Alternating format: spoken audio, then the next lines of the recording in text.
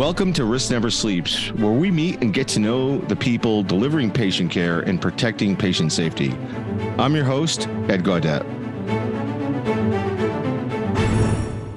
All right, welcome to the Risk Never Sleeps podcast. I'm Ed Gaudet, and I'll be the host today. And I'm joined by Drex DeFord, Executive Healthcare Strategist, aka Cyber Guy at CrowdStrike. Drex, welcome. It's good to see you again. It was nice to, finally cross paths in person. We've known each other, I think, for a while by reputation, but cross paths in person in Boston at the HIM Cyber event, which was it was a lot of fun, and nobody got hurt. So nobody that got was hurt. Good. Nobody is true. Big, very important part of the crossing paths. That's right. All right. Well, we're going to get into it. This podcast is designed to really get to know you, Drex. Okay. The person behind the protection, if you will. First, let's start with your background. How did you get into healthcare and how did you get into cyber? Yeah. How did I get into healthcare? Well, I'm a farm kid from Indiana. I didn't have money to go to college, so I joined the Air Force. I enlisted in the Air Force, and I went to school at night and finished my degree. And the Air Force offered me a commission as a medical service corps officer, a hospital administrator. And since my prior enlisted time was in information technology, I became the hospital administrator guy who knew something about technology. And that was before there were CIOs or any titles or jobs like that. And so I went from a small hospital to the Air Force School of Healthcare Sciences. At that point, I was the deputy CIO at the Air Force School of Healthcare Sciences. And then I went to the University of Alabama, Birmingham. And at the time, there was really only a couple of health informatics programs in the country. I got a health informatics master's. And then I ran one of our regions with 14 hospitals across the southern U.S. And then one of our big medical centers as a CIO. And then I was chief technology officer for Air Force Health's worldwide operations in D.C. Retired from the Air Force and wound up as the CIO at Scripps and then Seattle Children's and then Steward Healthcare. The security part of this all sort of happened accidentally. Throughout all of that, there was always some responsibility for security as the CIO. After leaving Steward and moving into an independent consulting kind of role, I work with vendors and PE and VC firms and startups and health systems and others. But I wound up sort of accidentally being asked to help cybersecurity companies with their sort of strategies and marketing and other stuff along the way. And one of those was CrowdStrike. They were a client of mine as John Kirkman, the vice president of healthcare at CrowdStrike, stood up the healthcare vertical. And then fast forward a few years later, and John and the team asked me if I would join, and I never thought I would be an employee again, but I came to CrowdStrike. That's been almost 2 years now. And that's kind of the accidental story of how you make your way into cybersecurity without really trying. What a journey. Very similar path I took as well. I put myself through school on a ROTC scholarship and was first really introduced to security in the field artillery. I was on a nuke battalion. And so cryptography was a big part of the communications. And so that's sort of how I made my first foray into cyber. That's interesting. So you were in the Army. I was, yeah. So I took the Army Expert Field Medical Badge test. I was only about a dozen Air Force guys who wore the Army EFMB, but I did it at Fort Sill at the Field Artillery School. Yeah, a lot in Oklahoma. Yeah, for sure. That's a great place. Great place to visit. For sure. You don't want to live there. Not many restaurants. No. But you probably could spell VAX VMS based on your experience. Yeah, for sure. No, those machines are, I was a beta tester for the Mosaic browser back in the day. I wish I would have been smart enough to buy cars.com and all those really easy .com domains when nobody knew what they were, but I wasn't smart enough to do that. So, well, that's something you probably would want to tell your 20-year-old self. If I was going to go back and tell my 20-year-old self something, it would be, this internet thing is really going to be a big deal. You need to get on it. Yeah, or at least by Microsoft. Kind of was, but really lean into it. At least by Microsoft. Or something. Exactly. So big role, obviously, at CrowdStrike, helping providers, our healthcare infrastructure, think through their cybersecurity strategies and implement tools and technologies and processes.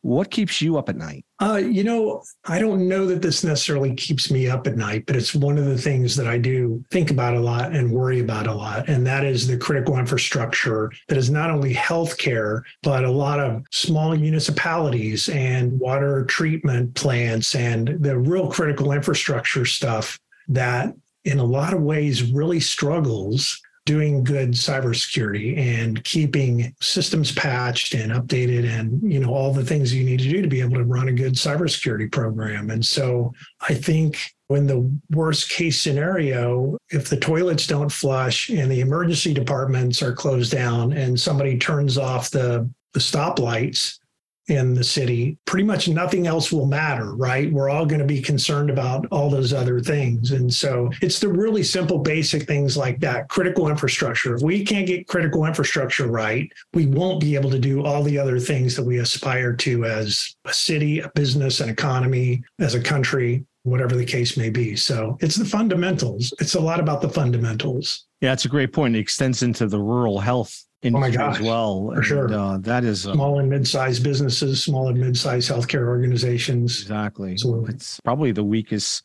link in the healthcare chain. When you think about it, really covers more patients and families than most people consider. I mean, big health systems get the headlines because they're spending money to do a lot of cool, innovative things. But I'll tell you, I've spent time with small healthcare systems, so have you, where you have conversations with them and they are super psyched that they're going to get their third person in the IT department. That's not really a great recipe for overall success, which means I think we also see a lot of consolidation that's happening now. It's going to continue to happen. And I don't know if that's good for healthcare for the country or not, as long as those services and capabilities continue to be there. But I think sometimes the consolidation drives a lot more business decisions and closures in places where now my nearest emergency department is 150 miles away.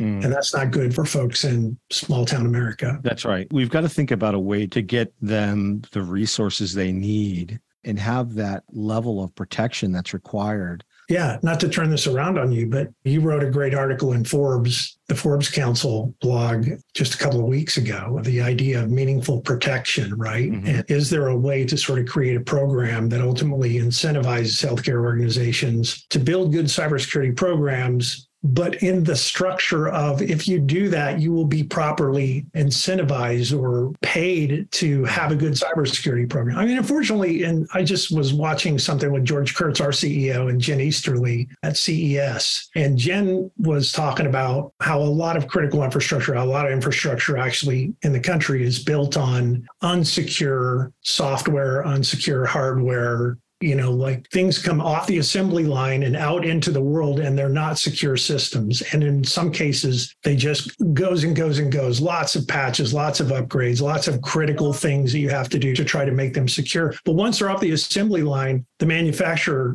sort of washes their hands of it. And it's up to the organization then to secure them. That's a real challenge for us. Yeah, we're going to patch our way out of this problem. I think that, and I think Jen referred to it as cyber safety. And if we're going to do this in a sustainable way, we do have to get to a place where the manufacturers of medical equipment, IoT, OT, software operating systems, they have to build things that are secure out of the box. And if we can get there, we can actually build a more sustainable cyber culture. But in the meantime, a lot of us are struggling. And I think in the smaller places, like rural places, they are double struggling, right?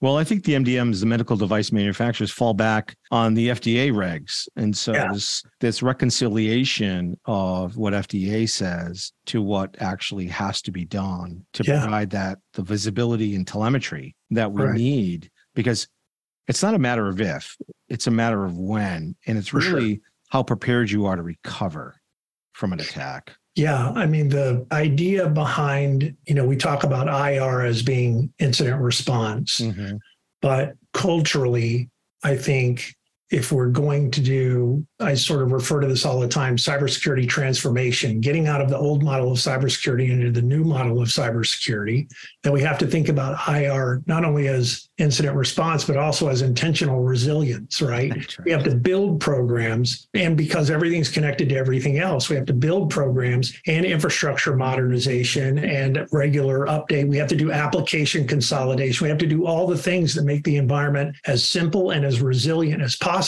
If you do that, it's easier to run, it's easier to maintain uptime, it's easier to secure, and you build a platform upon which you can do more digital health kinds of things more easily. So it's that resilience part of this that is critical. And really pushing automation and the combination of automation, the right resources, the right people, obviously, the right level of training and education and support that those folks need, and also the right processes. And I'm always surprised at customers that want to implement a certain level of technology or type of technology, but aren't willing to change their process. Yeah. And I always say that it doesn't matter what tool you purchase. If you throw a great tool at a bad process, you're going to end up with bad results. I used to talk about this with my team as if you have a process that is a train wreck and you implement technology on top of it, you have created a very fast and efficient train wreck. That is not what we want to do as CIOs or as CEOs or as technology people. That is not the kind of thing we're trying to build. And so a lot of this is the intentional resilience, building simple systems, doing work all the time. I'm a Toyota production systems guy too. So building systems and processes that are as simple as we can make them. And when you've done that, you understand where your roadblock or where your log jam really is. And so you can make a really easy, good decision about the thing you need to automate to help make this faster. And that will then, or better or cheaper or whatever the case may be. So you're buying the things you really need, not just buying something and then saying, we have to redesign everything now because we've bought this new electronic health record. And a lot of us have gone through that process over the last several years. That's right. All right, let's switch topics here. What are you most proud of last year, either personally, professionally? Most proud of last year, my daughter had my first grandchild. Oh, congratulations. That's amazing. Thank you. So I would say personally, it's probably that. I've been asked in the past, what's the best thing you have ever done? And I would say that was my daughter. But this year, my grandchild definitely trumps that. So tell me about your grandchild. How old? Oh, yeah. So she was born in February. Okay. Her name is Coralie Brave. And then her parents' last name, but Brave as a middle name didn't come from me, but I love it. I think she's my brave girl. And that's one of the best middle names I think I've ever heard of. But she's a great kid and she's just started walking. She was down for Christmas. And so she's walking kind of early for a lot of kids. And so I'm ready to get her some track shoes and, let's get her out there and kind of see. You're a doting grandfather. Yeah, for sure. Awesome. That's awesome. My wife and I talk about that too, because we're going to be entering that part of our life soon. So I'm looking forward to that. We have dogs right look now. Forward to it. It's great. The dogs are the surrogate. So the I have a dog, and my dog's name is Jackpot, and he's snoozing over here right now. But definitely, I've always loved dogs, and I've lived in condos where I know all the dogs' names, but I don't actually know all the people's names who own the dogs. And so I've always wanted a dog, and literally probably 4 years ago, I got my first dog, and now we're kind of inseparable. So what type of dog? I totally get that. So it's interesting. DNA tested. He's a pit bull and a Shih Tzu. I don't know if you've ever seen Dumb and Dumber. So I'm going to go ahead and say this. You can bleep me if you need to. But so he's a bullshit, and he's a great little dog. He's like a little 30-pound pocket pit bull looking kind of dog. He doesn't look like a Shih Tzu at all, but he's a really good boy. And I'm with you in that those can become your children. Yeah. And I have that same relationship with my dog. We have a mini Schnauzer, Grayson, and great dog. He's our second one. And our girls have brought 3 more dogs into the family. So we mini Schnauzers are so smart too. Oh, they're so smart. And man. My neighbor had one, and he had it trained within an inch of its life, and that dog was just brilliant. So so we're adding the dogs now, and then I'm sure the kids will come soon. So we'll be patient. Excellent. Outside of healthcare and dogs and cyber, what are you passionate about? Where else do you spend your time?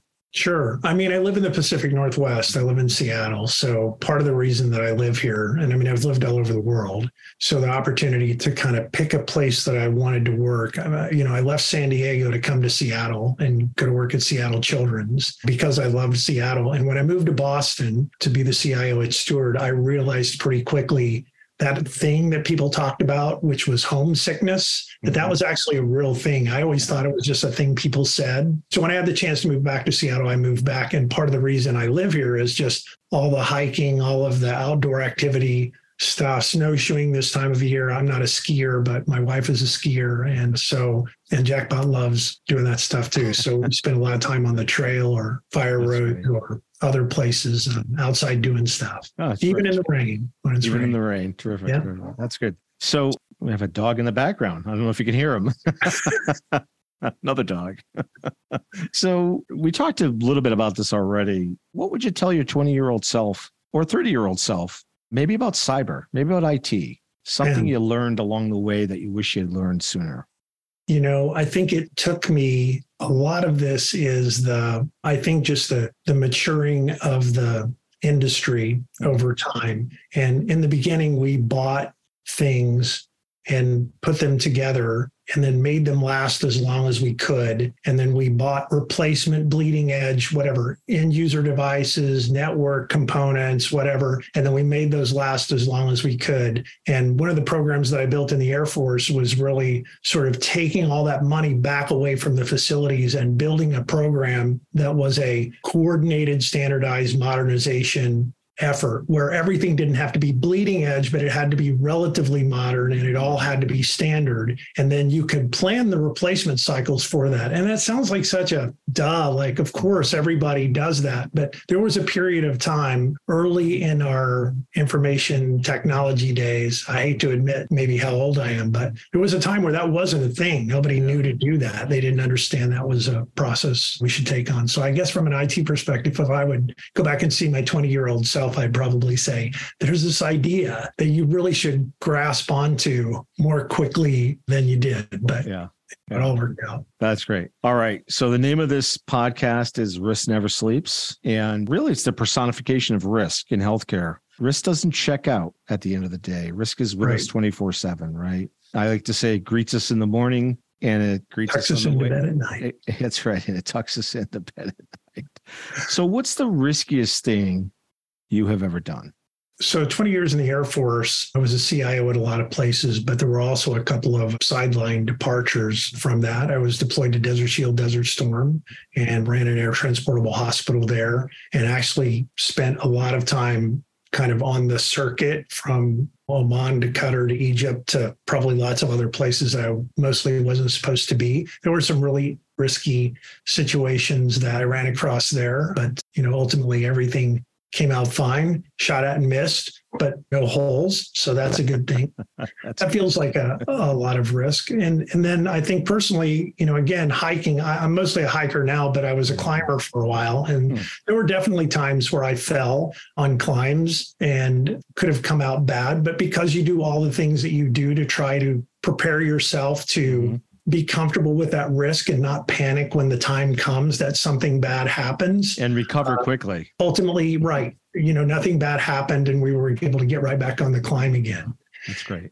The other thing I would say is that taking risk, maybe this is something I would tell my 20-year-old self too, right? Go ahead and take the risk, take risks. Now, be prepared, but take the risks, because the more risks that you take and the more sort of dangerous things that you do, and that doesn't have to be like physically putting yourself in peril, but just business and life, the more things that you do, the more perspective that you have. And so when things are going bad, like for me now, somebody complimented me the other day. We were in a particular situation. Things were not going particularly well. And the person looked at me and said, well, you're awfully calm. And I think it's because perspective, right? You've been in situations where things have really been really bad. Yeah. That's not this. And so you have some perspective, which can allow you to take a breath and think through situations and not panic. So risk is good if you manage it properly. Yeah, I like to think that there's proactive or active risk taking, and then there's passive risk taking. And the act of not actively taking a risk is actually taking a risk at some level. And I think also the military prepares you to manage those risks that otherwise it might actually affect your ability to think purposefully about how to address it in a thoughtful way versus reactive way. For sure. I mean, how much time did you spend when you were in the Army doing exercises? 90%. All the time? 90% of the time, yeah. And a lot of that was kind of built on this idea. I mean, we were just trying to figure out every possible bad thing that could possibly happen, right? And then how are you going to work through that? so that when you went to the field and you're actually getting shot at or other things are happening to you, like you can just say to yourself, like, I've been here before. I know what to do. I'm not going to panic. And I think for cybersecurity pros, a lot of this is the same thing, especially like for incident response exercises and tabletops and more full-blown incident response exercises, doing those kinds of things over and over, business continuity planning. Those are all the kinds of things that put you in a position to be ready when the bad thing happens. You're not like, oh, this is the first time I've ever thought about this. Don't be that guy. And don't be that person. It's that Mike Tyson adage, right? Everyone has a plan until they get punched in the face. For sure. Yeah, for sure. It's good to get punched in the face a couple of times to realize, okay, I can handle this. And yeah. Right. All right. So we're coming up to the end here. Okay. I do want to ask you a question about your love for music. I think you said you were a DJ in a past life when you were younger, much younger. Back in my younger Back days. before Motown started, I'm sure, right? Way back then. I don't know. I don't think it's that far. But I don't think there was a huge amount of rock and roll to choose from. Probably this would have been in the early 80s. I won't ask you the desert island question, but I will ask you, if you have your choice to listen to music, what are you listening to? Oh, man.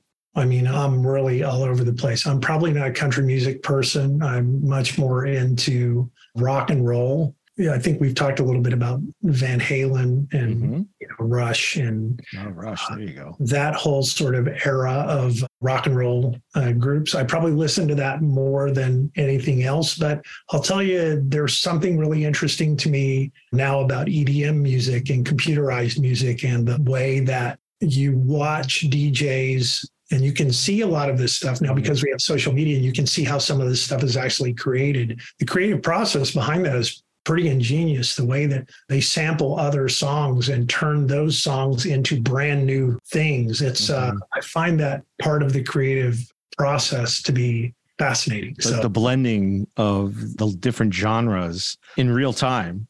Yeah. And one of our mutual friends, Dennis Egan, talks about how everything is a remix. And it really doesn't matter. Like anybody who comes up with a new idea and thinks it's a new idea, the fact is it's probably some spinoff of something that's already been here. And so everything's a remix, and it often rhymes. And that's, good stuff and bad stuff. So that's right. Yeah. And it's only going to get worse with ChatGPT. That's amazing. And the other thing that I think I've played around with it a little bit, and the more that I play with it, the more that I read about it, and ultimately where it may be going, the more I also realize that everything that I'm putting into ChatGPT to ask questions about is probably being documented and attributed to me, so that ChatGPT knows more about me than I've forgotten that I've asked those questions. Exactly. And is continuing to build a profile on me. So. And we all make it smarter too. Well, yeah, it's like free contributions to the AI learning process, right? So, absolutely.